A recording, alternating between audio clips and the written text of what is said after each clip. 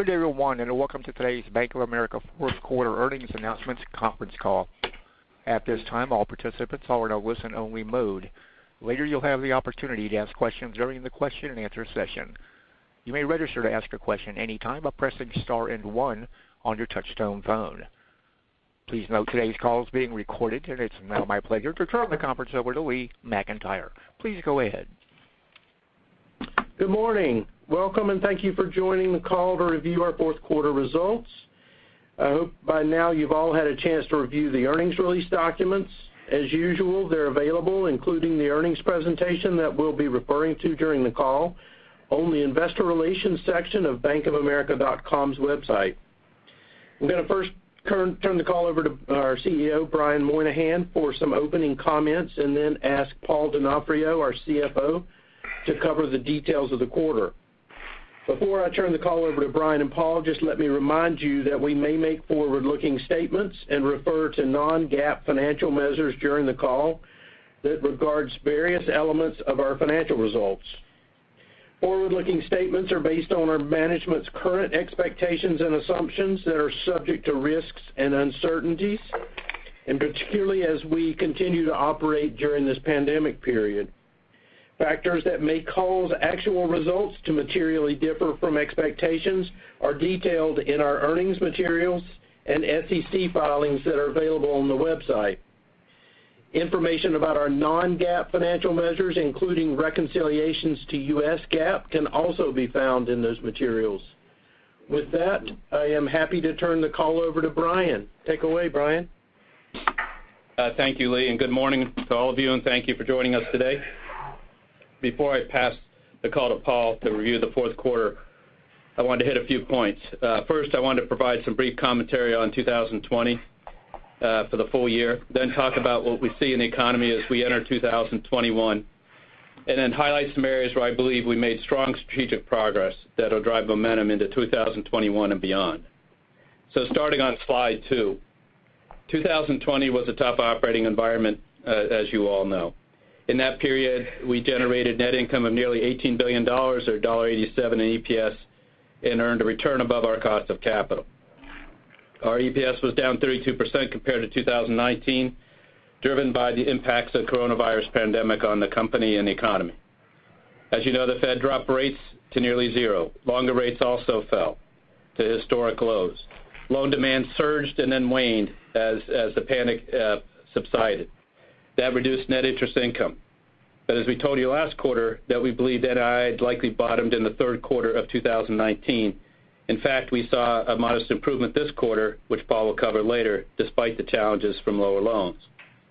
Non-interest revenue declined slightly, but included some interesting dynamics, highlighting diversity of Bank of America's model.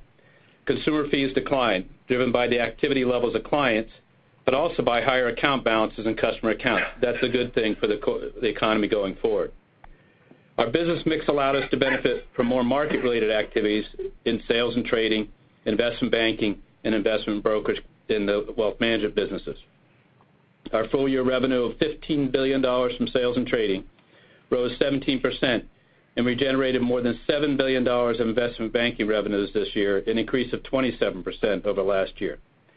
Investment brokerage revenue grew 5% to nearly $15 billion. Our expenses were higher as a result of the many costs associated with COVID and the support for our teams, our clients, and our communities we serve. For a comparison of 2019 and 2020, 2020 included the third quarter addition of merchant service costs following dissolution of joint venture in the third quarter of 2019. These costs were always incurred as a net revenue deduction under joint venture accounting, but now come through our expense line. Setting aside the elevated COVID-related expense and a change in accounting for merchant services, our teams continue to do a good job managing costs, and you'll see that later, and Paul will talk about it, and maintain a focus on using productivity gains to fund all the investments we're making across the franchise, and including increasing client flows. Expenses then remain relatively flat. Year over year, we expect them to be flat for 21 versus 20. Provision was higher as a result of reserves built given the macroeconomic deterioration experienced in the first part of the year. This also reflects the new CECL accounting rules, which were adopted as of January 1st of 2020. but as the macroeconomic outlook improved, we released some reserves in the fourth quarter. As we look at share count, it declined 7%, driven by the momentum of the shares bought as we moved in the second half of 19 and then in the first quarter of 20 prior to the time of suspending share repurchases. With $36 billion of excess capital above our common CET1 minimum requirements and excess capital above the SLR reverting back to its normal calculation and completion of the CCAR exam, we'll once again begin repurchasing shares starting today. As you know, our first priority for use of all our capital is to grow our business organically, and we have funded growth in many areas, and we have funded expanded minimum wages to $20 an hour for all our teammates.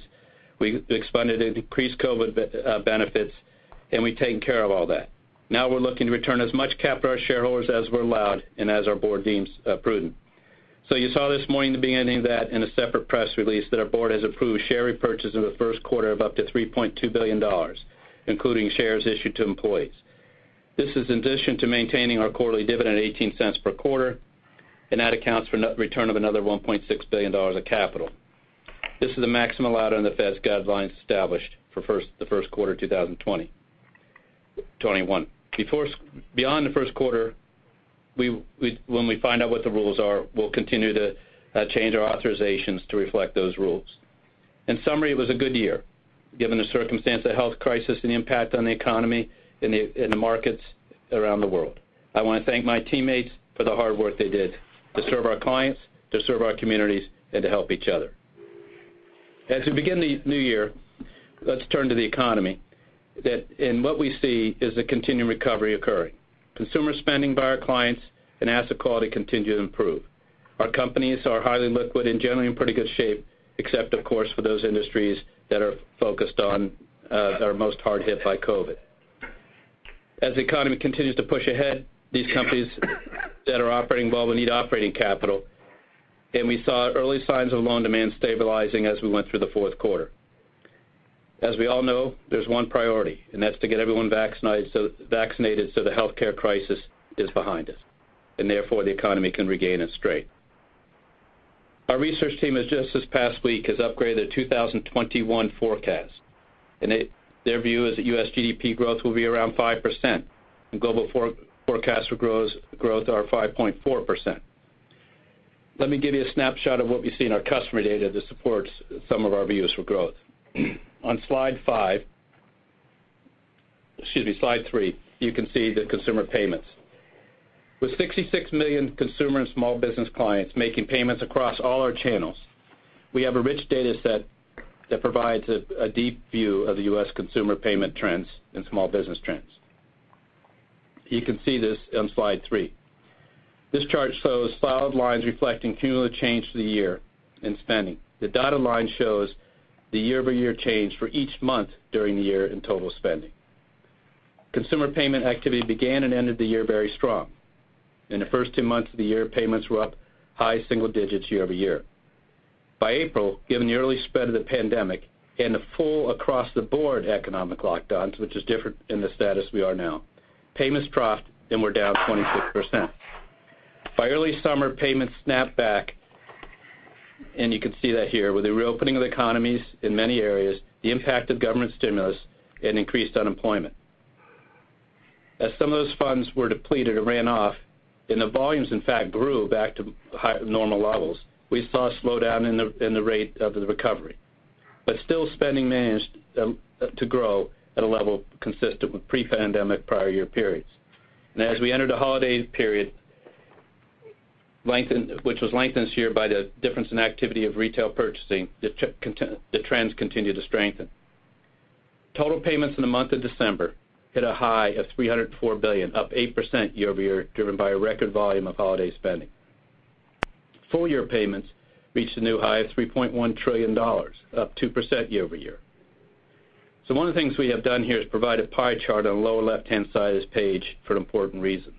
When we think about consumer spending, we think about all the ways consumers take money and consume and spend it to do things.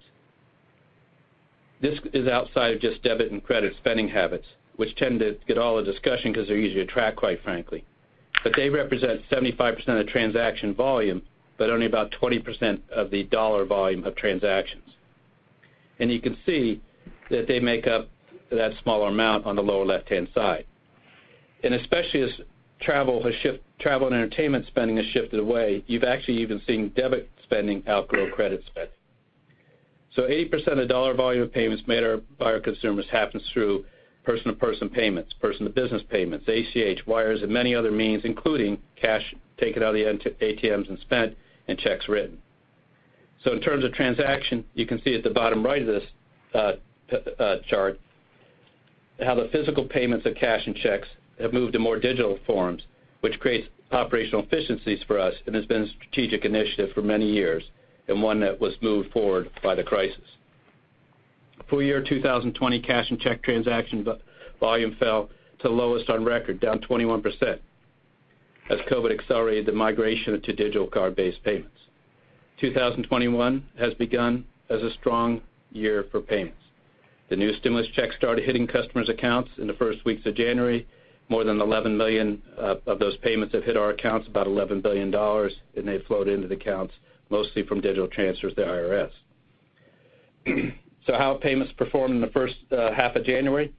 The first half of January across all these payment types is up 6.7% from 2020. In good news, debit and credit is up 5.6%. Growth rates in total exceed pre-COVID levels of growth rates, and there are larger dollar amounts, so bigger dollars and faster growth rates. And that is with about 30% of the $600 payments being spent by our primary checking customers, so 70% more to be spent. As we move to slide 4, we can see the activity on the commercial side. In the closing weeks of 2020, we continue to see some stabilization, mainly driven by our middle market auto finance clients as inventories have gotten low and they rebuilt them. The chart on the top of slide 5 reflects the total global banking loans across all segments, business banking, global commercial banking, global corporate investment banking. As you recall, in the first quarter of the year, we experienced a heightened level of client draws on commitments as the panic borrowing set in with a crisis, and that was about 3 years of normalized commercial loan growth in a single month. And as you know, driven by capital markets for the GCIB clients and soft loan demand as people gathered their wits about them and the crisis moved to a different stage, we saw significant paydowns in loan balances. During the last 2 months of the year, we have seen more stable results that we hope can continue to turn into increased demand and growth as we look forward. In the chart on the bottom of the page, you can see that middle market and business banking, that core part of American economy, has started to tip up, but the larger corporate loans continue to be affected by the markets and decline through the period. A decade of operating on our responsible growth principles prepared us well for this crisis and allowed us to remain focused on our customer and our well-understood risk framework and support them in the communities they live in. And in fact, we have basically reopened all the credit underwriting to the standards we had before the crisis. We are well positioned against this improving economic backdrop because of the progress we made in respect of our strategic initiatives over the many years. Let's go to the next slide, slide 5, and we'll talk about the strategic process. We can start with the consumer bank in the upper left. As you know, we retain the number 1 deposit share position for retail deposits. That's $800 billion plus, and coupled with our wealth management deposits for American consumers, we have $1 trillion of deposits now. We grew average checking consumer deposits. We grew average consumer deposits $166 billion, or 23%. $108 billion of that 166 was low-cost checking accounts. Customer satisfaction ended the year at a new all-time high. In 25 of the top 30 markets across America, representing over half the U.S. population, we now hold the number 1, 2, or 3 leadership position, including in 14 of those markets, the number 1 position, which is twice as many markets as our closest peer. Another important consumer objective has been the focus on digital banking. Digital engagement expanded throughout all our businesses through the year. 69% of our consumer wealth management households are now digitally active, not just enrolled, but active. That's up a couple 100 basis points in this deep penetration of customer base. These clients signed in 9 billion times this year, representing double-digit growth. And they aren't just signing in for transactions or looking at their balances. They are also buying things. 42% of the sales this year were digital sales. It expanded in areas of checking account sales, auto sales, and mortgage loan sales. Erica, our digital assistant, users grew 67% to 17 million. They spent 1.4 million hours, those clients did, talking to Erica, interacting with it. In Zelle, the P2P payment form, P2B payment form also, is up 80% year over year. Remember those earlier payments charts on the earlier pages? There's a lot of growth ahead here, and it helps us move from higher cost to lower cost means.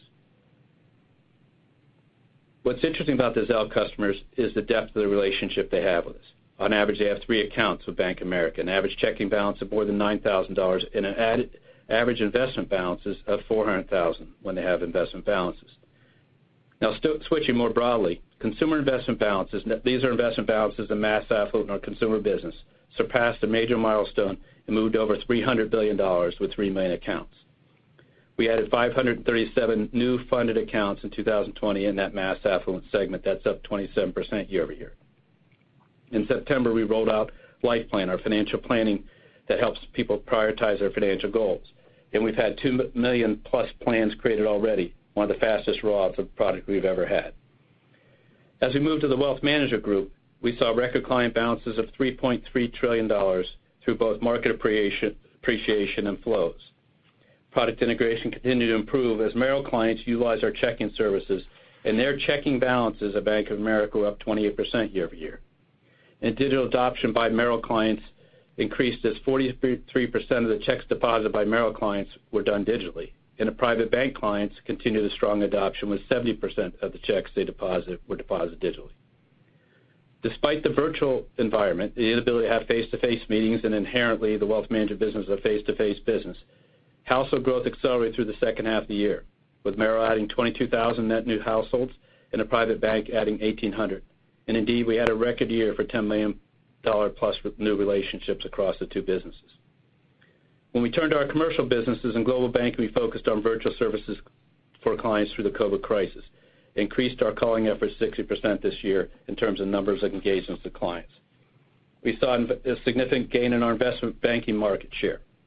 Overall, in all areas, but particularly in our middle market clients, we've achieved a strong position this year. This has been a multi-year effort of hiring more and dedicating more bankers, investment bankers, to partner with the commercial banking relationship managers across the country.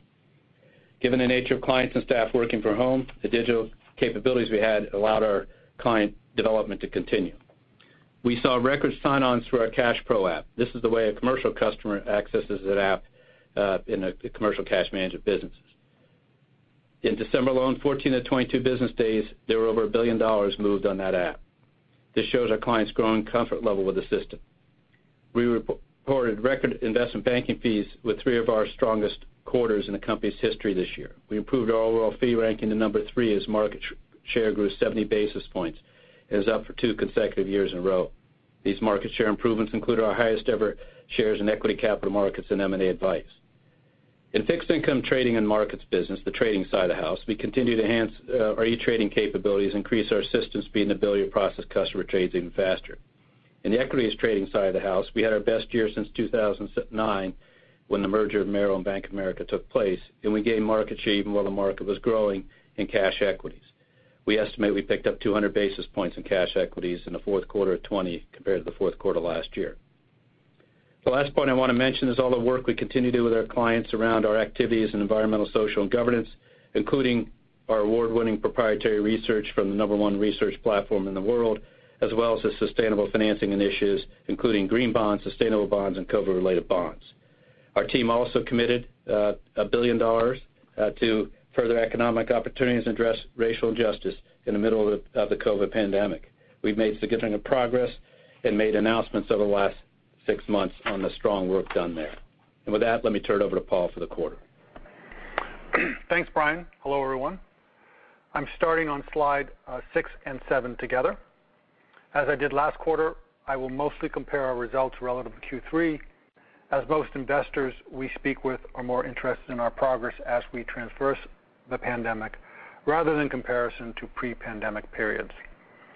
In Q4, we earned $5.5 billion or 59 cents per share, which compares to $4.9 billion or 51 cents a share in Q3. Compared to Q3, the earnings improvement was driven by lower provision expense as we released $828 million in reserves, nearly offsetting net charge-offs, which also declined. Also benefiting earnings, expenses declined $474 million from Q3 on lower litigation costs, and NII moved from the Q3 trough. Non-interest income declined from Q3, but results across individual line items were mixed. First, the decline in other income was driven by seasonal client activity with respect to ESG investments, which created higher partnership losses, but benefited our annual tax rate, as I have described in previous discussions. Our tax rate for the year was 6%. If we adjust for the tax benefit of our portfolio of ESG investments, our tax rate would have been roughly 21%. I point this out to emphasize that the full-year tax benefits of these socially responsible investments more than offset the portion of losses recorded in other income throughout the year. Relative to Q3, non-interest income was also impacted by lower sales and trading, which typically slows from Q3 to Q4. But while sales and trading revenue was down linked quarter, year over year it was up 7%. On the positive side, non-interest income benefited from higher asset management fees as the market improved and we grew net new households again this year. And finally, we had another good quarter of investment banking revenue, which increased from both the strong Q3 levels and year over year. Also, when comparing net income to Q3, remember the Q3 tax expense benefited by $700 million from the revaluation of our UK deferred tax asset. Finally, with respect to returns, note that our ROTCE was 11.7% and our ROA approached 80 basis points.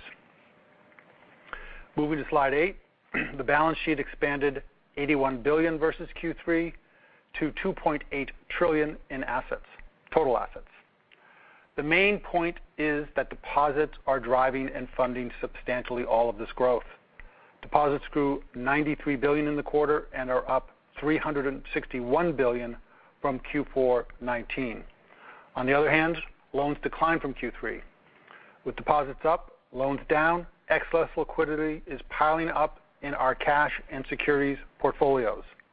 Global liquidity sources are up $367 billion year over year and $84 billion just from Q3. In fact, global liquidity is up so much that it now exceeds total loans. With respect to regulatory ratios, the standardized approach remains binding at 11.9%, consistent with Q3. Shareholders' equity increased $4 billion as earnings were more than 3 times the amount of common dividends paid, plus we issued preferred stock totaling $1.1 billion, but this was offset by higher RWA as we invested more cash in securities. At 11.9%, our CET1 ratio is 240 basis points above our minimum requirement, which equates to a $36 billion capital cushion. Our TLAC ratio also increased and remains comfortably above our requirements.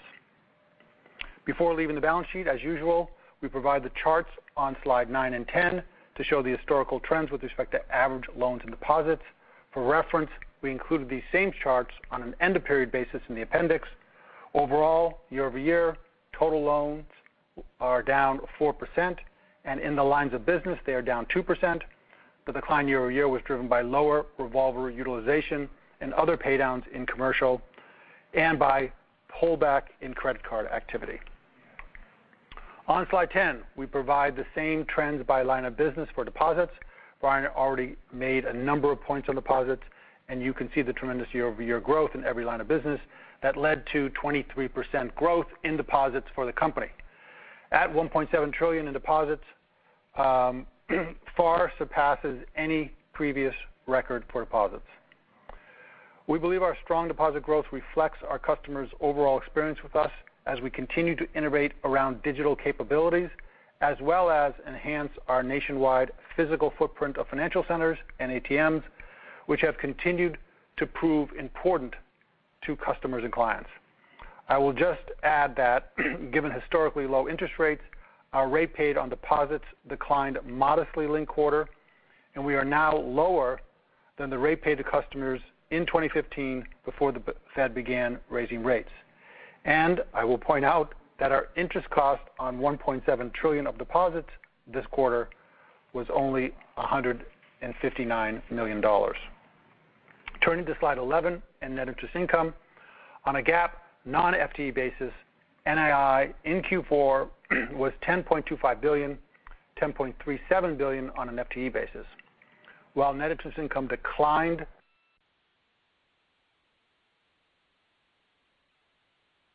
million from Q3. The improvement from Q3 was driven by the increased deployment of excess deposits into securities.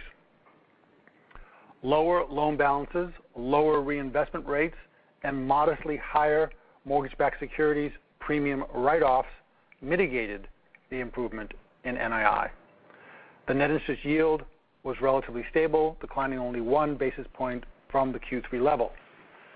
Note that given all the deposit growth plus the low starting point with respect to interest rates, our asset sensitivity to rising rates remains quite large and is a good reminder of the value of these deposit relationships. Now, with respect to NII, as we move into 2021, we offer the following perspectives. Our perspectives on NII assume that net interest rates follow the forward curve and do not move lower than current levels, and that the economy does not take a meaningful step backwards as a result of recent negative COVID developments. With that said, first I would remind everyone that Q1 will be impacted by 2 less days of interest, which is a headwind of nearly $200 million. Also, seasonally, we would expect to see payments related to holiday spending result in lower card balances. We also have the continuing impact of higher yielding assets maturing or paying off and being replaced with lower yielding ones. Offsetting these headwinds, we currently intend to again invest a portion of our excess deposits, which continue to grow in Q4, into securities.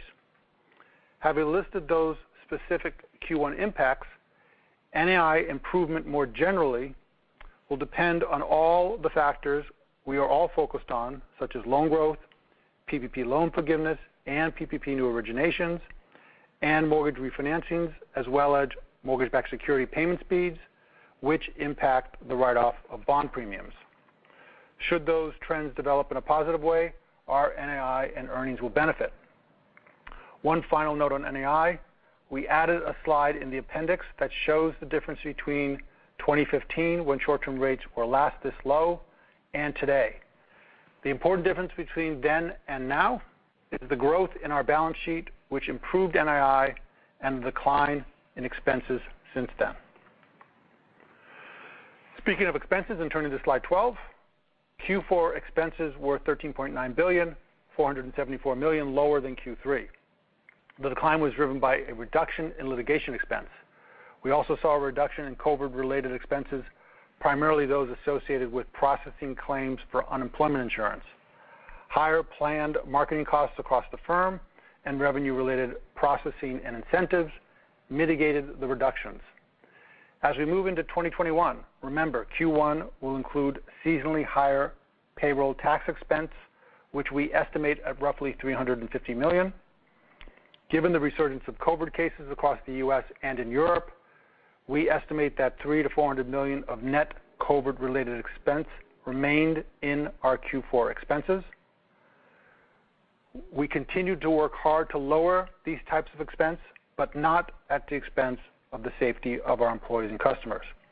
And outside of these COVID costs, we continue to manage expense tightly, using gains in productivity and digital activity to mitigate other increases. Turning to asset quality on slide 13, our total net charge-offs this quarter were $881 million, or 38 basis points of average loans. Net charge-offs continued to benefit from years of responsible growth, as well as government stimulus and loan deferral programs. A $91 million decline in net charge-offs was driven by lower credit card losses. The loss rate on credit card declined to a 20-year low of 206 basis points of average loans. Provision expense was $53 million, which not only reflected an improvement in macroeconomic projections, but also incorporated uncertainties that remain in the economy due to the health crisis. These considerations resulted in an $838 million reserve release this quarter, reducing consumer loan reserves by $621 million and commercial by $207 million. Our allowance as a percentage of loans and leases ended the year at 2.04%, which is well above the 1.27% where we began the year following our day one adoption of the CECL accounting standards. With respect to key variables used in setting our reserve, as done in previous quarters, we continued to include a number of downside scenarios. Based on our Q4 20 weighting of those scenarios, GDP is forecasted to return to its Q4 19 level in the early part of 2022. This improved by a couple of quarters relative to Q3. The weighting scenario also resulted in an unemployment rate at the end of 2021 consistent where it is today, just north of 6.5%.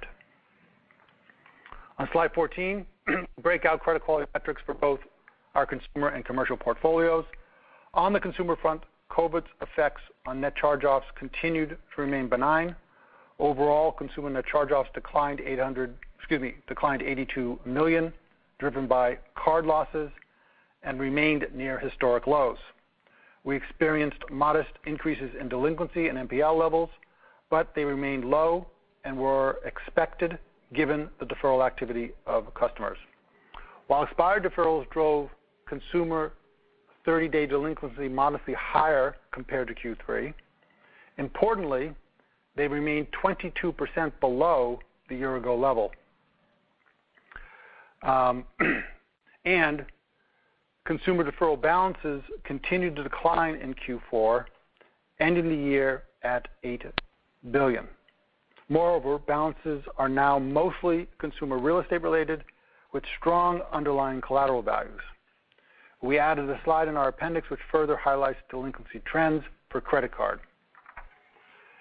It shows a modest bulge of the expected deferral-related delinquencies moving their way through time and into the 90-plus bucket at year-end. As the bulge of deferrals-related delinquencies passed through time periods, delinquencies receded. As an example, in Q4, 5-day delinquencies were down more than 30% year over year, which shows that after deferrals passed through this time period, delinquencies fell and stayed lower. So, assuming net losses follow their historical relationship to delinquencies in the 90-plus day bucket and no other changes in card payment trends, we would expect card losses to be higher in Q1, but then decline in Q2. Moving to commercial, net charge-offs were relatively flat to Q3, even as we sold some loans in affected industries, crystallizing losses but reducing risk. Overall, given the environment, the asset quality of our commercial loan book remained solid, and 89% of exposures were either investment grade or collateralized. Our reservable criticized exposure metric continued to be the most heavily impacted by COVID and increased this quarter by $3 billion from Q3, led by downgraded exposures in commercial real estate, primarily hotels. Importantly, commercial NPLs, while up modestly, remained low at only 45 basis points of loans. Turning to the business segments and starting with consumer banking on slide 15. Consumer banking throughout 2020 has been the segment most heavily impacted by COVID. It bore the brunt of revenue disruptions from interest rates, customer activity, and fee waivers. Reserve building impacted provision expense, and expenses increased for PPP programs and protection of associates and customers. In Q4, compared to Q3, revenue, expenses, and provision all improved. We earned $2.6 billion in consumer banking in Q4 versus $2.1 billion in Q3, but with earnings still below prior year pre-pandemic levels, we know we still have plenty of room for improvement. Client momentum in this business continued to show strength around deposits and investment flows, while near-term loan growth has been impacted by the decline in mortgage balances from heightened refinance activity. Looking at the components of the P&L linked quarter, revenue growth included both higher NII and fees. Consumer fees reflected an increased level of holiday spending as well as higher investment account activity. Even as revenue moved higher, expenses moved modestly lower as we had a reduction in pandemic costs and continued to realize the benefits of a more digitally engaged customer base. As Brian noted, and as you can see on slide 17, we saw improvement in digital enrollment. Most importantly, customer use of our digital capabilities increased with not only more sign-ons and higher digital sales, but also more service fulfillment through digital channels as reflected by volume growth in both Erica and Zelle. Note also that both our rate paid and cost of deposits declined. Cost of deposits is now 135 basis points. In the past year, we added over 500,000 net new checking accounts, grew deposits 23%, and dropped our cost of deposits 17 basis points, even with the increase in costs associated with the pandemic. Let's skip to wealth management on slide 18 and 19, and I will refer to both slides as I speak.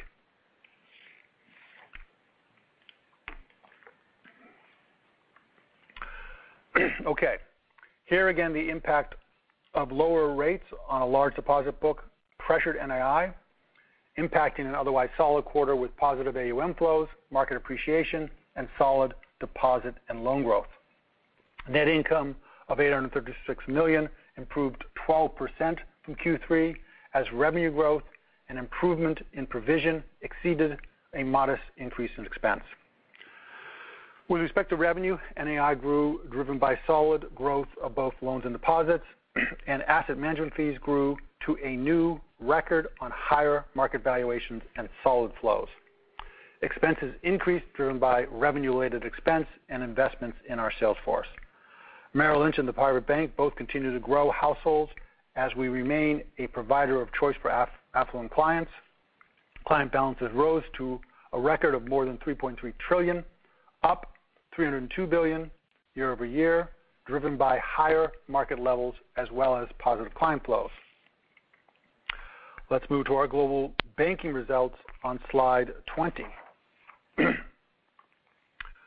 COVID has also heavily impacted global banking through lower interest rates, softer loan demand, and higher credit costs, but here again we saw improvement. The business earned nearly $1.7 billion in Q4, improving $751 million from Q3, driven by lower provision expense and improved revenue. On a year-over-year basis, earnings were $341 million lower, driven by NII. Looking at revenue and comparing to Q3, revenue improvement was driven by higher investment banking fees as well as more leasing activity associated with our clients' ESG investments. Investment banking fees for the company of nearly $1.9 billion grew 5% from Q3 and were up 26% year over year. As Brian noted, this performance led to improved market share overall and in a number of key products. Provision expense reflected a reserve release of $266 million in Q4 compared to a build in reserves of $555 million in Q3. Non-interest expense was higher compared to the linked quarter and year over year, primarily reflecting investments in the platform as well as support for the PPP program, and also reflecting the recording of merchant services expense given the change in accounting versus the year-ago quarter. As Brian noted earlier, customers continued to appreciate the ease, safety, and convenience of our digital banking capabilities, and usage continued to grow, helping defray other costs. We present some digital highlights on slide 22. As noted earlier, loans declined but saw stabilization late in the quarter, And continuing the trend since Q2, the spread of the loan portfolio continued to tick higher as spreads on new originations on average exceeded the average spread of the portfolio. Average deposits increased 26% relative to Q3 as businesses remained highly liquid. Okay, switching to global markets on slide 23. Results reflect solid year-over-year improvement in revenue from sales and trading, but a decline from the robust levels of Q3. As I usually do, I will talk about segment results excluding DVA. This quarter net DVA was a small loss of $56 million. On that basis, global markets produced $834 million of earnings in Q4, a decline from the more robust trading in Q3, but up markedly from Q4 19. Focusing on year-over-year, revenue was up 13% on higher sales and trading. The year-over-year expense increase was driven by higher activity-based costs for both trading and unemployment claims processing. Sales and trading contributed $3.1 billion to revenue, increasing 7% year-over-year, driven by a 30% improvement in equities and a 5% decline in FICC. The strength in equities was driven by market volatility and investment repositioning, which drove client activity higher. The decline in FICC reflected strong credit trading performance, which was more than offset by declines across most macro products and mortgage trading. As Brian noted, the year-over-year performance of this business has been strong in every quarter of 2020. You can see that on slide 24, and that produced strong segment returns of 15% on allocated capital for the year. Okay, finally on slide 25, we show all other, which reported a loss of $425 million. Compared to Q3, the decline in net income was driven primarily by the prior quarter's tax benefit of $700 million associated with our UK deferred tax asset. Revenue declined from Q3, driven by the accounting for wind and solar and other ESG investments. We also experienced some modest equity investment losses. Expenses declined from Q3 on lower litigation expense, but were partially offset by higher marketing costs. For 2021, absent any changes in the current tax laws or unusual items, we would expect the effective tax rate to be in the low double digits, driven by the level of ESG client activity relative to pre-tax earnings. And with that, I'll turn it back to Lee and Brian for Q&A. And at this time, if you'd like to ask a question, please press the star and one on your touch-tone phone. That's star and one on your touch-tone phone. We'll take our first question today from John McDonald with Autonomous Research. Please go ahead. Hi, good morning. I wanted to ask a question on expenses. Brian mentioned expecting the cost number to be flattish in 2021 versus 2020. Just kind of wondering, is that all in expenses, Paul, or some kind of core metric? You could give an outlook for the expenses that you expect and the COVID trend for COVID expenses this year. Thanks. Yeah, John, that's all in, given around $55 billion both years, and so we feel good about the ability to keep bringing down COVID. It came out a little slower this quarter, largely due to the fact that if you go back and think where we were in October on case counts, the need to continue to provide strong benefits to our teammates, including, the child care in their homes so they could be effective. That's why we get those customer scores and why, the growth in checking sales was 70-80% of a normal year, even with half the, 40% of the branches closed. So yeah, flat year over year, all in number, and then we're working the dynamics underneath it. But importantly, remember, we are investing. $3.5 billion in technology next year, new financial centers, expansion, employees to help sell more, and we'll continue to drive it through. So you'll see sort of a change in the COVID costs coming down hopefully as we move through the year, but we got some work to do, but flat over year overall. Okay, and then longer term, Brian, you've talked about getting back to a low $54 billion as kind of a run rate ex-COVID. Is that still how you're thinking about things? Yeah, we should start to work down. Again, as we said many years ago, as we get in the out years and get more and more efficient, the day-to-day the quotidian cost of rent increases and pay increases work at you. But the idea is to have the net expense growth sort of at 1% a year, so 3% up from just day-to-day costs and manage a couple percent out, and so we'll continue to work that down in the future.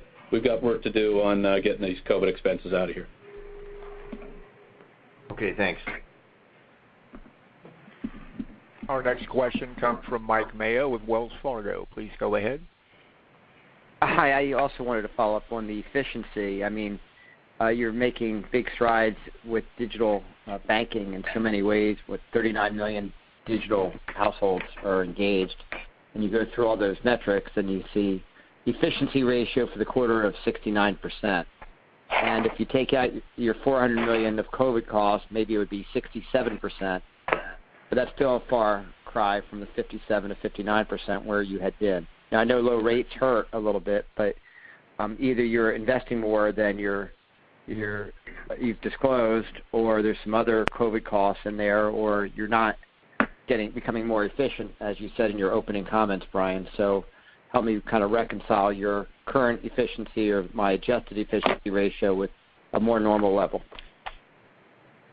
So, Mike, I take you back to page 11 on the net interest yield and the net interest income, and realize that basically in the 4 quarters of last year we lost $2 billion of revenue per quarter, which is the bridge from a lot of that bridge. And so as we work that back up, and ultimately as rates rise, that $2 billion, that's per quarter, so $8 billion in revenue was really no cost. That'll go up. So we continue to get more efficient in the branches. The cost of operating over the deposit base is now at 135, and we added 700,000 new checking accounts. So you're right. But it's more affected by the revenue impact NI than it is by anything else in terms of expenses. Remember, we're saying net COVID cost of $300-400. That includes offsetting against that all the savings of travel and stuff. The gross costs are obviously much higher than that. We've got about we opened up PPP today. We've got 5,000 employees ready to go to complete the next round of PPP and the forgiveness process. And as that finishes off, that stuff will come out of the system. So we got you. And then the follow-up to that is going to NII. I'm not sure if you gave a specific outlook or not, Paul, when you went through that. I mean, as you said, liquidity is now greater than loans. Your loan-to-deposit ratio at close to 50%. I think it's the lowest in history, like ever, right now. So there's a lot of dry powder there. But did you give guidance for NII for this year, assuming the forward yield curve stays where it is? And do you think you can somehow pull out positive operating leverage this year, or is that too tough given the rate environment? We didn't give specific guidance. I can give you a little more color on our perspectives on 2021. But I do think as you think about how you want to estimate and model NII and how it may unfold in 21, I think it's really sort of helpful to kind of review the progress we made in 2020. There's a lot of clues there. Remember, in Q1 of 20, interest rates fell to historically low levels. Short rates were down 150 and long rates were down 100 basis points, plus loans declined significantly beginning in Q2, as demand weakened and larger companies assessed the capital markets, paid down debt, and built liquidity. In the past, when we've had situations like this where interest rates or loans have declined, it's always taken sort of several quarters to reach a point where renewed balance sheet growth was significant enough to compensate. We believe we found that NII bottom in Q3, and NII indeed moved higher in Q4. All else equal, day count, et cetera, it should become easier from here to grow NII. I think what helped us to start to grow again quickly in this crisis was the tremendous influx of deposits and our relatively recent confidence to invest the excess in securities instead of holding that excess in cash. So our continued investment of that cash in Q4 leads us to believe that, we can offset the headwinds of low loan demand in the near term, recent, reinvestment yields, and 2 less days of NII in Q1, leaving NII relatively flat in Q1 versus Q4 before moving up through the balance of the year. Remember, in Q2 and Q3, we pick back up those days of interest we lost in Q1. As Brian reviewed, we also saw commercial loans stabilize at the end of Q4, providing hope that increased loan demand will soon follow. Given that we expect some loan demand through the year and using the existing rate curve, which has steepened over the past 90 days, we would expect NII in Q4 21, for example, to be much higher than Q1 21. And when we get to the second half of 21, year-over-year quarterly comparisons to 2020, as well as the second half of 21 compared to the first half of 20, should be quite favorable. Okay, that's helpful. And when you say a lot higher in Q4 than Q1, bigger than a bread box, or any sizings of that? But once we get to Paul, the simple way to think about it, Mike, is once you sort of get to get underneath the levels, you start growing the loan growth, and we've said we'll outgrow the economy and loan growth in normalized times, and that feeds NII. So, but we've got to work it back up from here. It's a 4 or 5 quarter fight to kind of get this huge balance sheet turned and reposition and just fight it down and then have it grow back out. So we'll see. Okay, thank you. And our next question is from Glenn Schorr with Evercore. Please go ahead. Hi, thanks very much. You guys are pretty predictable and steady on this front, but I'm curious on your thoughts on capital. I'm not sure your CET1's ever been higher, and your requirements are not going up. So as capital continues to build, and your GSIB target is reasonably low relative to your big peers, just what are you thinking in terms of how aggressive do you get on the capital return versus, we don't talk much about bolt-on acquisitions with you, but curious how you think about that and if you might address asset management in particular, given your great distribution franchise. Thanks. Well, Glenn, let's go backwards to that one. The big leverage point would be more deposit acquisitions and markets we're not in and stuff like that, but we can't do it. It's illegal and has been for, all the way back since the LBA or whatever it was, 20, 30 years ago, so even before. But, and then, asset management, remember, we sold asset management because we believed that being the large distributor is the priority. So don't expect us, we look at stuff from time to time like everybody does, but the way we built this company was organic growth and then delivering the capital back to the shareholders. And what's interesting, we'll see what the rules change, but remember that things like the SLR and the accommodations that were given, we didn't need. We have plenty of SLR. It doesn't have any constraint. It doesn't become an issue. That, like you said, even if you look at the SCB recalcs and stuff, we got plenty over that. So we will be aggressive on returning capital. We got basically 2 months to return those $3 billion and change we got to return now, and then we'll see what the Fed instructions are, and then we'll get after it as we move forward. And we look at things from time to time, but there just isn't much to consider in the United States right now, and the best answer is to continue development of this franchise on an organic basis.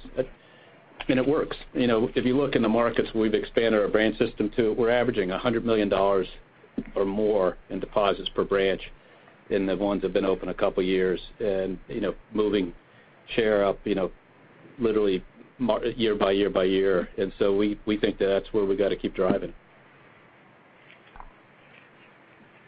I appreciate all that. Is there a specific either buffer above the CET1 and or you want to put it in the $36 billion excess? Where's a natural resting ground? Not tomorrow, but just whenever you get there. Yeah, we always said sort of 50 basis points, above the relevant binding criteria is where you'd start to slow down. But remember, we're basically only getting back to earnings, and so we got a lot of room between us and whatever the requirement is plus 50 basis points. And from time to time, those move around, advanced to standardized, SLR, whatever's binding. But think about that's where the board targets are. Excellent. Thanks for all that, Brian. Our next question is from Matt O'Connor with Deutsche Bank. Please go ahead. Good morning. Can you talk a bit about the timing of the liquidity deployment in the fourth quarter? I think mortgage rates actually came down, and one could argue if you look out 6 to 12 months, longer-term rates will be higher as kind of vaccines get rolled out, the economy picks up. So obviously you have tons of deposits, but it's also pretty long-duration assets. I would think that you're buying. So if you could talk about that. Yeah, you're absolutely right. The 10-year was up in the quarter, but rates on mortgage-backed securities, certainly mortgage rates to customers declined, and rates on mortgage-backed securities, I think, declined, slightly. Having said that, we're always got to balance liquidity, capital, and returns and profits. And we did deploy, as we said on our third quarter call, approximately $100 million of our cash into securities. It went into both mortgage-backed securities and some treasuries in the quarter, and we think that was the right thing to do. We understand the rate structure. We did get probably an improvement on our yield on that $100 billion of approximately 125 basis points. And I would say we've still got a lot of excess cash, Matt. If you look at our balance sheet, cash grew by $80 billion this quarter. So, that was the growth on top of what we already had, net of deployment. So we still have a lot of room to invest in the future, and we plan to do some more investments in Q2, but we're obviously always looking at the rate environment. And then I guess somewhat related, is there a point where you just say we don't want some of these deposits? It's better to kind of free up even more capital or just have a little bit more of an efficient balance sheet and not have to kind of make some of these tough decisions or charge for the deposits? Well, so why would if a customer comes to you to open a checking account and start a lifetime relationship, you'd never turn that down, whether it's a commercial customer or a consumer customer for core deposits. And so if you look at the growth, we're not bidding for CDs and money markets on the consumer side. You can see that $108 billion of the $160 billion was checking account balance growth. And by the way, when rates rose before, we continued our checking account growth, and we expect that continues. These are core customer relationships. So if you go back and look as rates rose, 16, 17, 18, we continue to grow checking and double-digit, type of numbers quarter after quarter after quarter, which means you're just taking market share. And so on the commercial side, the same thing, the GTS business.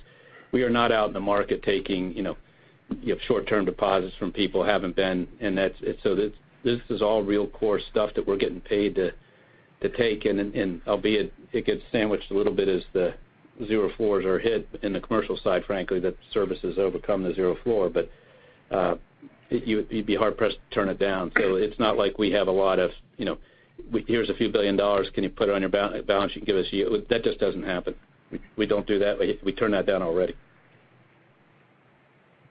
Okay, thank you. Our next question is from Betsy Graseck with Morgan Stanley. Please go ahead. Hey, thanks. Paul, just first off, a follow-on question to the last one around the reinvestment into securities. Like you mentioned, you did $92 billion or so this past quarter. So as we're thinking about the NII guidance you just gave, should we be anticipating an increase into the securities book that's above and beyond that roughly $100 million run rate that you did in 4Q? Look, we continue to assess the excess deposits, and we do expect to continue to deploy more cash into securities. We're not really planning on disclosing how much more, but there is a meaningful amount in that guidance that we gave you. The size and pace of the purchases are obviously going to be influenced by a number of judgments, including things like expected loan demand and customer deposit behavior. So yeah, I'm not going to give you a number, but it's a meaningful increase that we're expecting to do in Q2. Excuse me, in this quarter. Yeah. Okay, got it. And then just separately, in talking about credit, you indicated that the delinquencies are suggesting that your NCOs are going to be coming down Q on Q and 2Q. And, that's a pretty stunning statement given that, we still have this unemployment rate where it is. Can you just talk a little bit about why you expect that's happening in your book of business? Do you just have a population that's really not being impacted by the unemployment rate? Maybe you could give us some color there. Sure. Now, I want to correct. I think I heard you say something that you may not have said it, but I want to make sure everybody heard it. We expect NCOs for card to be up in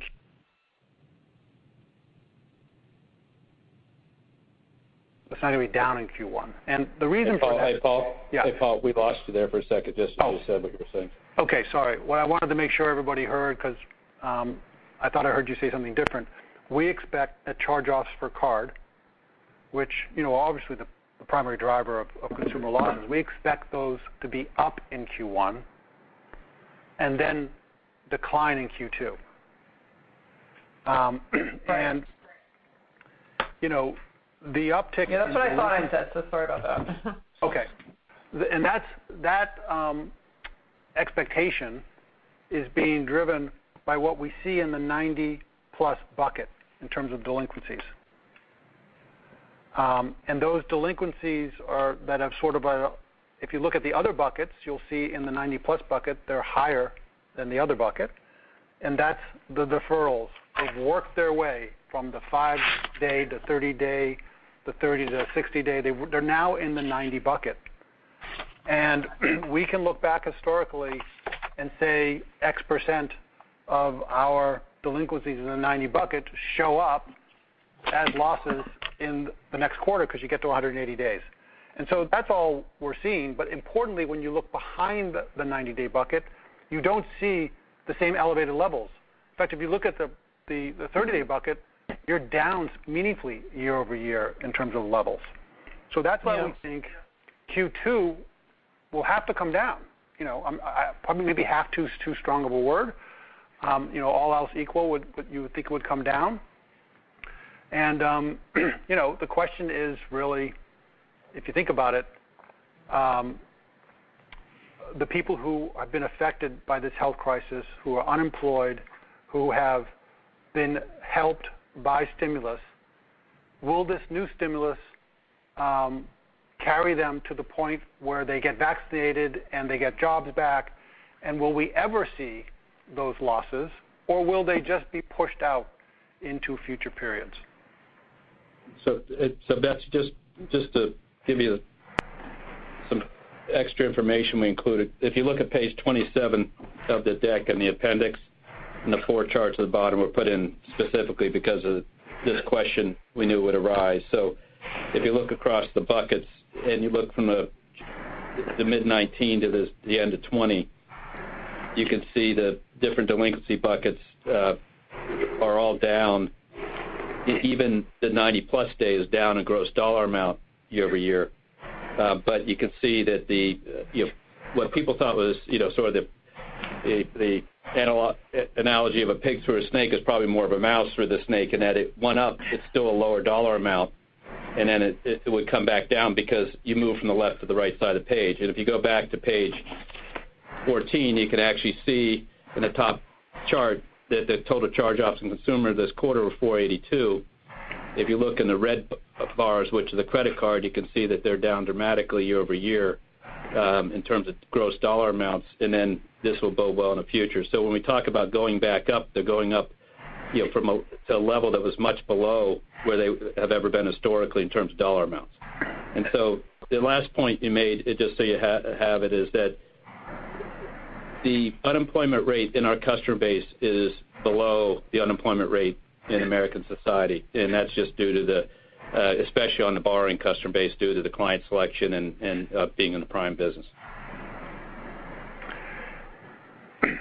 Hey, Betsy, maybe just to complete the conversation with respect to commercial, we have seen increases in reservable criticized, but they haven't, we haven't seen NPLs increase significantly.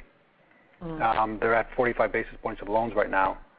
So we think commercial losses, in future quarters are going to be driven by really company-specific events that play out over the coming quarters, and will obviously likely be concentrated in industries more heavily impacted by COVID. I would point out that in this quarter, we took some losses as we chose to reduce exposures in industries that were affected by COVID, and that crystallized some losses and showed up on our NCOs this quarter. If we hadn't taken those losses, we would have hadn't sold those credits. We would have had even lower NCOs in commercial. Yep.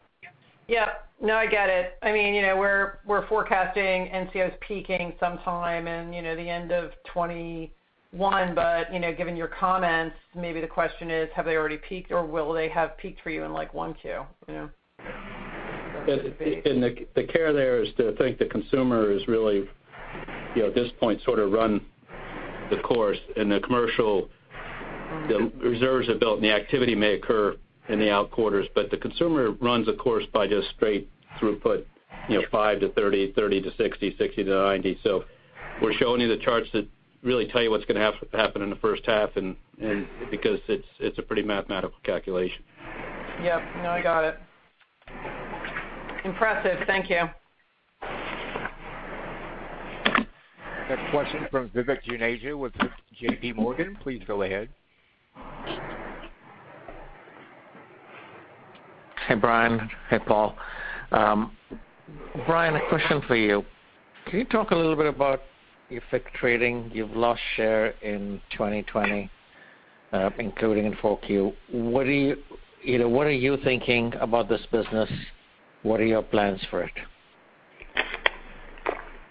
Well, our plans are to keep running it the way we do, and if you look at it year over year, it's an integrated business markets. Jimmy does a good job. It's up. We showed you on that chart. It's up.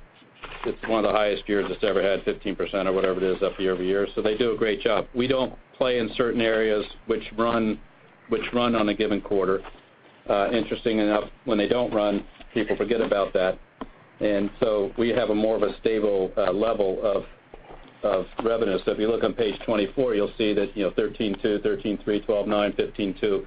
So we had a good year, and the FICC was up from 8.4 to 9.7 in revenue, which is substantial, and we don't, some of the areas we don't trade in. So we're more credit driven, and that's what drives us versus some of the competitors. We're happy with the business. They do a great job, and it's really there to help drive the connectivity between our issuing clients and our investing clients, and we'll continue to drive it.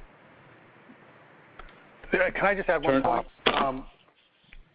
Happy to sort of see what data you're looking at, but I don't think we're losing market share in FICC. I think we're actually gaining market share, perhaps not as much as we're gaining in equities, but we're gaining market share, certainly in the segments where we're investing within FICC. Paul, your growth rates have been below peers, so are you doing that by segment of business like Brian was talking about and parsing that out between commodities and macro and credit products, or is it something else? Because certainly if you look at year-on-year growth rates, you've been below your peers through several quarters in 2020. Some of the peers, but not all of the peers. Right. There's lots of peers in Europe. The bigger ones. Yeah, but bad of it. So I guess. If you look at global fee pools, you'll see that we are gaining market share in FICC. Okay, we'll go back and compare with the Europeans. Different question, Paul, for you. MBS premium amortization expense, how much? What was that this quarter? I don't think we're giving the exact number, but it was up, and it did impact, I would say, meaningfully NII. From here, we're gonna need to see customer mortgage rates, stabilize and go higher, for that number to stabilize and go higher.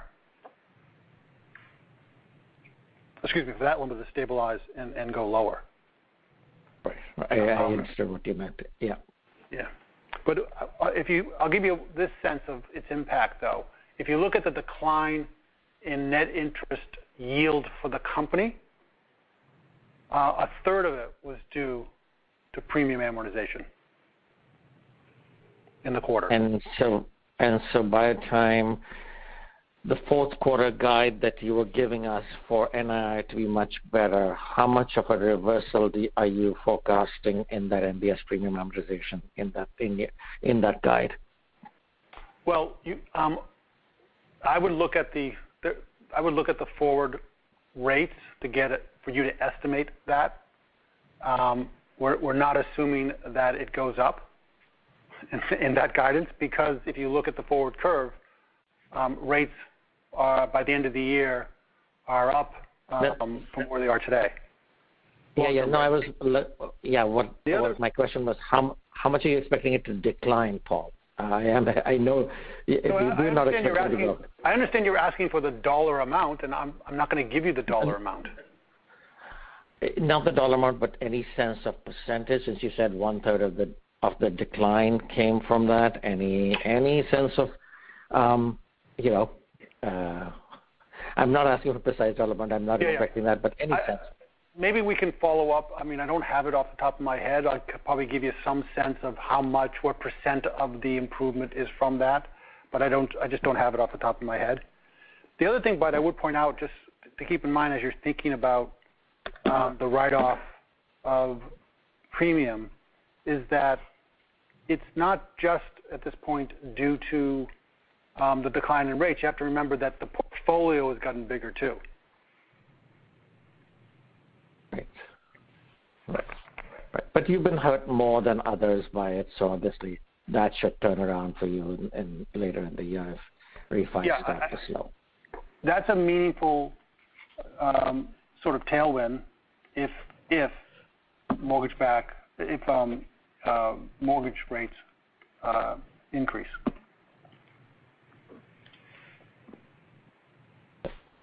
All right, thanks. Next question is from Ken Usdin with Jefferies. Please go ahead. Thanks. Good morning.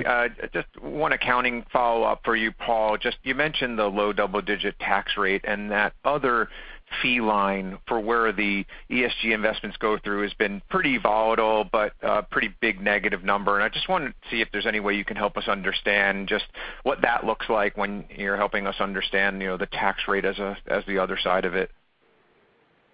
Yeah, sure. I can try to help you with that. I guess there's two ways to triangulate on it.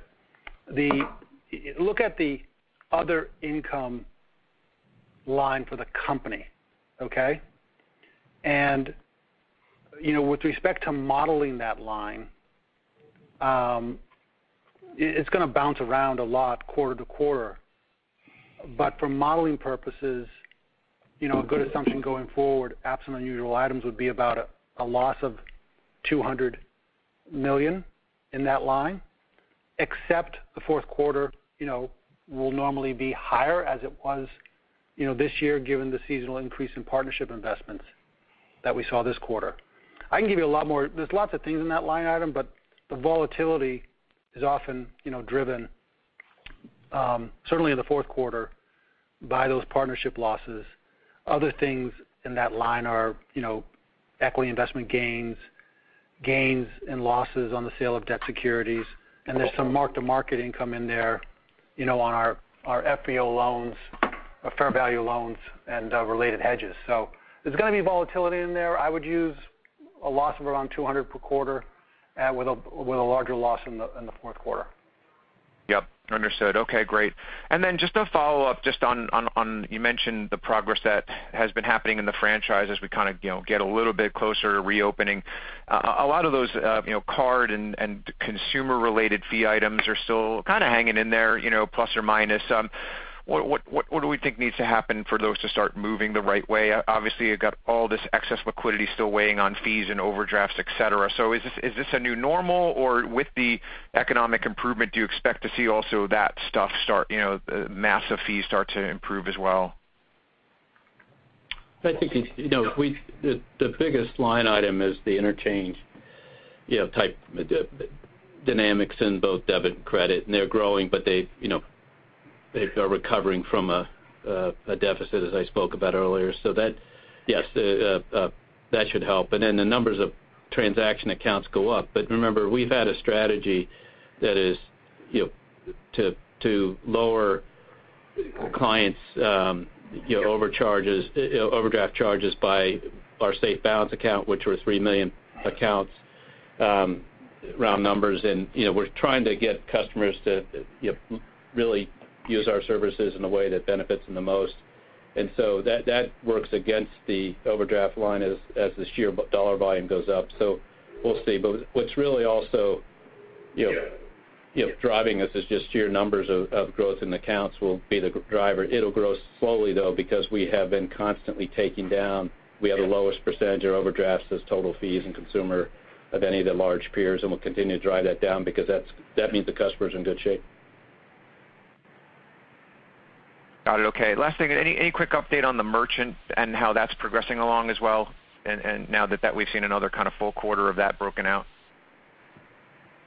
Yeah, I think it's still getting. We put the new system and we're starting to sell it. We feel okay. We feel it's a core part of our business, but one of the things that's held it back is that's a sales process which is more integral to the types of people use merchant services to be open more, and that's obviously affected by COVID. So it's okay, but we need to improve it.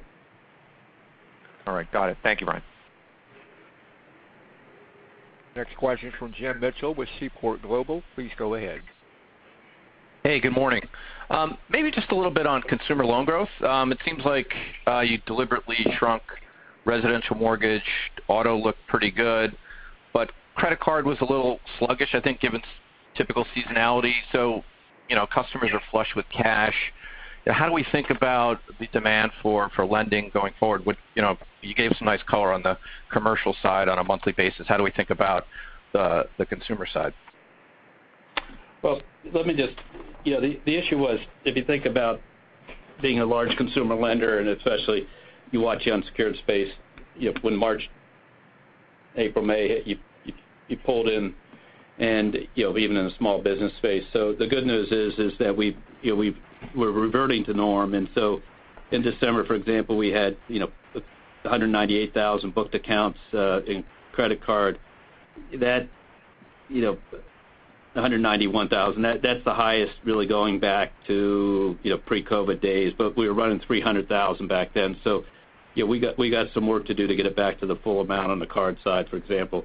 In terms of mortgage, again, we were careful there, but also we're conservative on rates, and we've gone to look at that. So we booked about $7 billion in the secured lending side, including mortgage in the core consumer business, and so we feel better about that. Auto picked back up, but home equity is down to $500 million a quarter or something like that when it was running 3 or something. So we've got some room to go, but the good news is the card's stable. The balances are sort of stabilized, and at the 85 million, you have some seasonality, but at least they stabilized there. And then the mortgage looks like we're picking back up a bit as we've made some adjustments and gone back to the more normalized underwriting.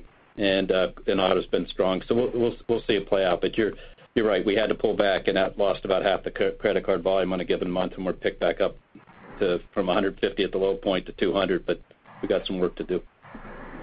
So is the uptick in marketing spend sort of reflective of that push to re-engage with consumer, and we should expect some nice sort of improvement going forward? All our marketing really is around consumer product capabilities, so yes. Okay, great. Thank you. Our next question is from Gerard Cassidy with RBC Capital Markets. Please go ahead. Good morning, Brian. Good morning, Paul. Hi. Brian, just to follow up on that consumer commentary you gave, and in your prepared remarks, I think you said that you're bringing your underwriting standards back to the pre-COVID levels. Two questions, I guess, or two parts to it. Can you give us some color of how they changed, when you tightened them up, now they're back to normal? Was it FICO scores on the consumer side? And was it also on the commercial side? Did you do the same thing? And some color on what's changed today there. Yeah, so let me start with the commercial side. And this is about sort of the relationship side of commercial business banking, global commercial banking, global corporate investment banking. Basically, in March, April, we stopped prospecting, frankly, because it was sort of impossible to do. Plus, you want to make sure you understood the portfolios. We've done quarterly portfolio reviews, every single loan going through to make sure the ratings are right, make sure we understood what the customer understood, make sure we understood whether they're going to need covenant waivers. That over the course of the time here is sorted the group of customers which are in the industries that Paul talked about that are difficult, and the rest of the customers are solid, in good shape, and in fact, frankly, their credit has been improving as we looked at it by quarter. And so about 4 months ago, we moved into prospecting with very narrow list of prospects for business banking, commercial banking, think for middle market and upper end of small business across all our markets. With them recently, we flipped and they can go back to full prospecting except for limited industries that you'd expect. On the small business side, because of the nature of the business, it was a little more dramatic, and we've opened back up, and we're getting, we're up. I think in the fourth quarter, to give you a sense, we were up, 50% in terms of originations, quarter over quarter, but we're up a lot more than that, more than 50%. We're still down 50% year over year, up 100+% in quarter to linked quarter, I think. And so new commitments up 135%, but year over year still down 47. So that shows you that it's coming through, and we'll see that happen on the small business side. So that was probably the slowest because it's with the area of the most risk, and so that's the commercial side. When you go to the consumer side, the reality was we basically, we stayed on LTVs on the commercial, on the consumer mortgage side. We basically stopped, with the FICO requirements, we slowed down and do the market dynamics, home equity slowed down. Auto, we went back out more quickly just because of the secure nature of it, short-term nature of it, so we felt good about that, and probably, we were always super prime and stayed there. But it's really what's changed in consumer in the last last few months has been the move, and we're back to probably 80-90% of the ability to generate that we had. We were down probably 20%, and we've moved back up, and so we'll see that flow through. But it was really just until you had some clarity where this thing was going, you had to be careful for a while. So that bodes well to economic activity and loan growth in the future. Very good, thank you. And then, Paul, in your comments, you were talking about having greater confidence with the deposits to go further out on the yield curve. You talked a little bit about that already. I guess the question is, what changed on the confidence side that now you're comfortable to take those deposits and move them further out versus maybe 6 months ago? Sure. So what's changed is, A, the level of deposits, right? We continue to get more and more deposits in. B, reviewing, as Brian noted earlier, where the deposits are coming from, predominantly high-quality deposits, checking, et cetera, new accounts. 3, when you look at just the sheer growth of the money supply, coupled with the expectation as we come out of this recession that the velocity of money will likely increase, it's hard to build a case that we're going to see a significant decline in deposits, in the U.S. And we're going to get our fair share, if not more, of those deposits. So, because of how we run our business on both commercial and the retail side in terms of focusing on high-quality deposits, we just feel good about the deposits we have. Yeah, and Gerard, just make it sort of straightforward. That once you got by the feeling that this was an ephemeral move, and that especially on the corporate side that this was going to be liquidity to stay with you, could be a little more interesting. On the consumer side, you always know those are going to hang, but the reality is the big inflow on the commercial side, you had to make sure it wasn't ephemeral. Very good. And Brian and Paul, hopefully we'll see you guys at BAB this year in person. We'll try. Hope so. Okay. Thank you, gentlemen. Next question is from Brian Kleinhansel with KBW. Please go ahead. Yeah, thanks. I just have one question. It's regarding the reserve levels overall. I guess when you think about it, I know there was some changes with this quarter driven, I think, by qualitative factors, but I guess when you look at relative to the base case, how much of the reserve is still related to qualitative factors, meaning that if the base case comes true, that could be released over time? Yeah, I'm not sure we give the exact methodology, but let me just give you a sense. If you take our reserve setting weighting. In other words, what we set the reserve by in December. For year-end 2020, because we set it before the statistics, the unemployment rate was 7.8%, and for year-end 2021 it was 6.6%, and obviously the actual was 100 basis points plus below that. So you would expect, as you have more confidence that the forward path is into a narrower range and a forward probability, two things are going to happen as you go forward. One is the sheer dollar volumes of activity has changed, and so you're dealing with less in terms of charge-offs and things like that, which gives you confidence of where the path is. But most importantly, as you think about real reserve setting and lifetime reserves, is that the economic assumptions are clarifying, and the end of the COVID era is clarifying with the vaccine. And as we see that, you'll see the uncertainty come down pretty quickly on the other side of that when that shows up in our assumptions. So we weighted, downside nearly 50% of the elements. That weighting will come down over time, and so when that comes down over time, you'll see the reserves releases come away from that. The second thing is, as the duration of the rest of the crisis comes in with more certainty, i.e. more people vaccinated, you also see the lifetime calculation include the other side of the river to a bigger portion, and so that will drive it. So both those things will change it. And as Paul said earlier, if you look at our underlying economics team, they have the economy crossing over where it was before and growing past in terms of sheer size, the end of this year, and our reserve setting takes it into next year and things like that. So we are using a more conservative case, which implies judgment. Okay, great, thanks. We'll take today's last question from Charles Peabody with Portales. Please go ahead. The first deals with what's going on the regulatory front. Recently, we just had two new potential appointees, one to the SEC and one to the CFPB. Wondering what sort of issues you thought might emerge with these appointees, and more on the consumer side, because that's what I'm hearing where the biggest push is going to be. Some of the things I'm hearing is there's going to be a crackdown on payday lending, overdraft fees, usurious rates, artificial intelligence used in redlining. Most of those probably affect you up in overdraft fees, but are there anything you can think of that might affect you, and specifically what sort of things might affect overdraft fees?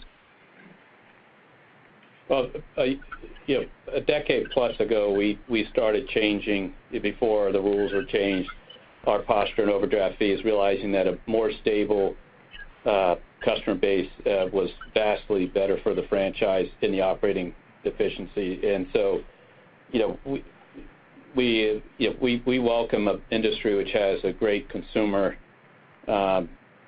oriented path to it, because that's how we run our company. We've been doing it that way for a long time. So our fees on overdrafts have been declining really as a percentage of fees every year, and probably in gross dollar amounts most years. And so we're not dependent on those largely because of how we run the business, being core customer checks 90% plus the primary checking account in the household, and therefore they tend to overdraft less. And this year with the stimulus and stuff, it's even it's even lower. So we introduced this new loan product that basically gives a right to get an emergency loan for $5, and that is our response to allowing our customers who've been with us for a while to access their money for really no interest at all, and use it in anticipation of paying us back quickly. These are things we've done to really help our retail customer segment, which is the mass market customer segment, manage their lives effectively. And so we don't have a business building those kind of fee structures, and that's why we welcome any regulation that brings the market to us, because as the most efficient and the best brand and the best customer service, largest franchise, that's fine with us. And my follow-up question deals with I recognize the fourth quarter on a historical basis was very, very strong. Just for BofA, for all banks, for FICC trading revenues didn't. And so my question is, We're a little more conservative in the fourth quarter because we already had a year. Something that's making it more difficult to keep expectations. Hey, Charlie, you're really cutting out. This is Lee. You're really cutting out. I'm not sure we picked up. I think you were asking, a question about FICC and something, but we couldn't hear you. Yeah, basically, the FICC trading results in the fourth quarter on a historical basis were very strong, but they didn't miss analyst estimates, not just at BofA, but at J.P. Morgan, at Citi, at Goldman, everybody. And so I'm trying to understand, is there something in the environment that's changing that's making it more difficult to be too aggressive in their expectations? I don't develop those expectations, but our team had a good year, and Jimmy and the team drove the business well. They do it consistent with how we run the franchise, keeping the balance sheet, a third of the balance sheet in the $30-odd billion of cap we have in the markets business. And for the year, we earned well above our cost of capital, and they did it. Think about the environments almost by month that were shaped. So we feel good about it, and so I'll let Lee follow you offline to some of the broader questions, but we don't set other people's estimates. We only set our own. So let me, I think that was the last caller, Lee. That's right, Brian. Okay, thanks. Let me finish here and let you get about your day. 2020, let's close the book on that. It was a strong year by the team. As we think about what we faced, a wild operating environment with, work from home, massive customer deferrals that diminished over the course of the year, massive borrowing that paid us back, deposit inflows, government programs to implement, changes in those government programs, multiple cases of those government programs, and yet the team did a great job, so I thank the team for all the hard work they did. We finished the year stronger than the stronger quarter of the three during the crisis. We continue to see asset quality and mitigate now, and so we feel good. We're back in the market buying back stock today. We told you we'll buy $3 billion plus this quarter. Our strong balance sheet capital ratios allow us to do that. And as we also said, NII troughed in the third quarter, and we continue to push up from here, and expenses year over year will be flattish, despite the fact we're investing heavily to have the best franchise. So thank you for your support. We look forward to talking to you next time. Thanks. And this will conclude today's program. Thank you for your participation. You may now disconnect.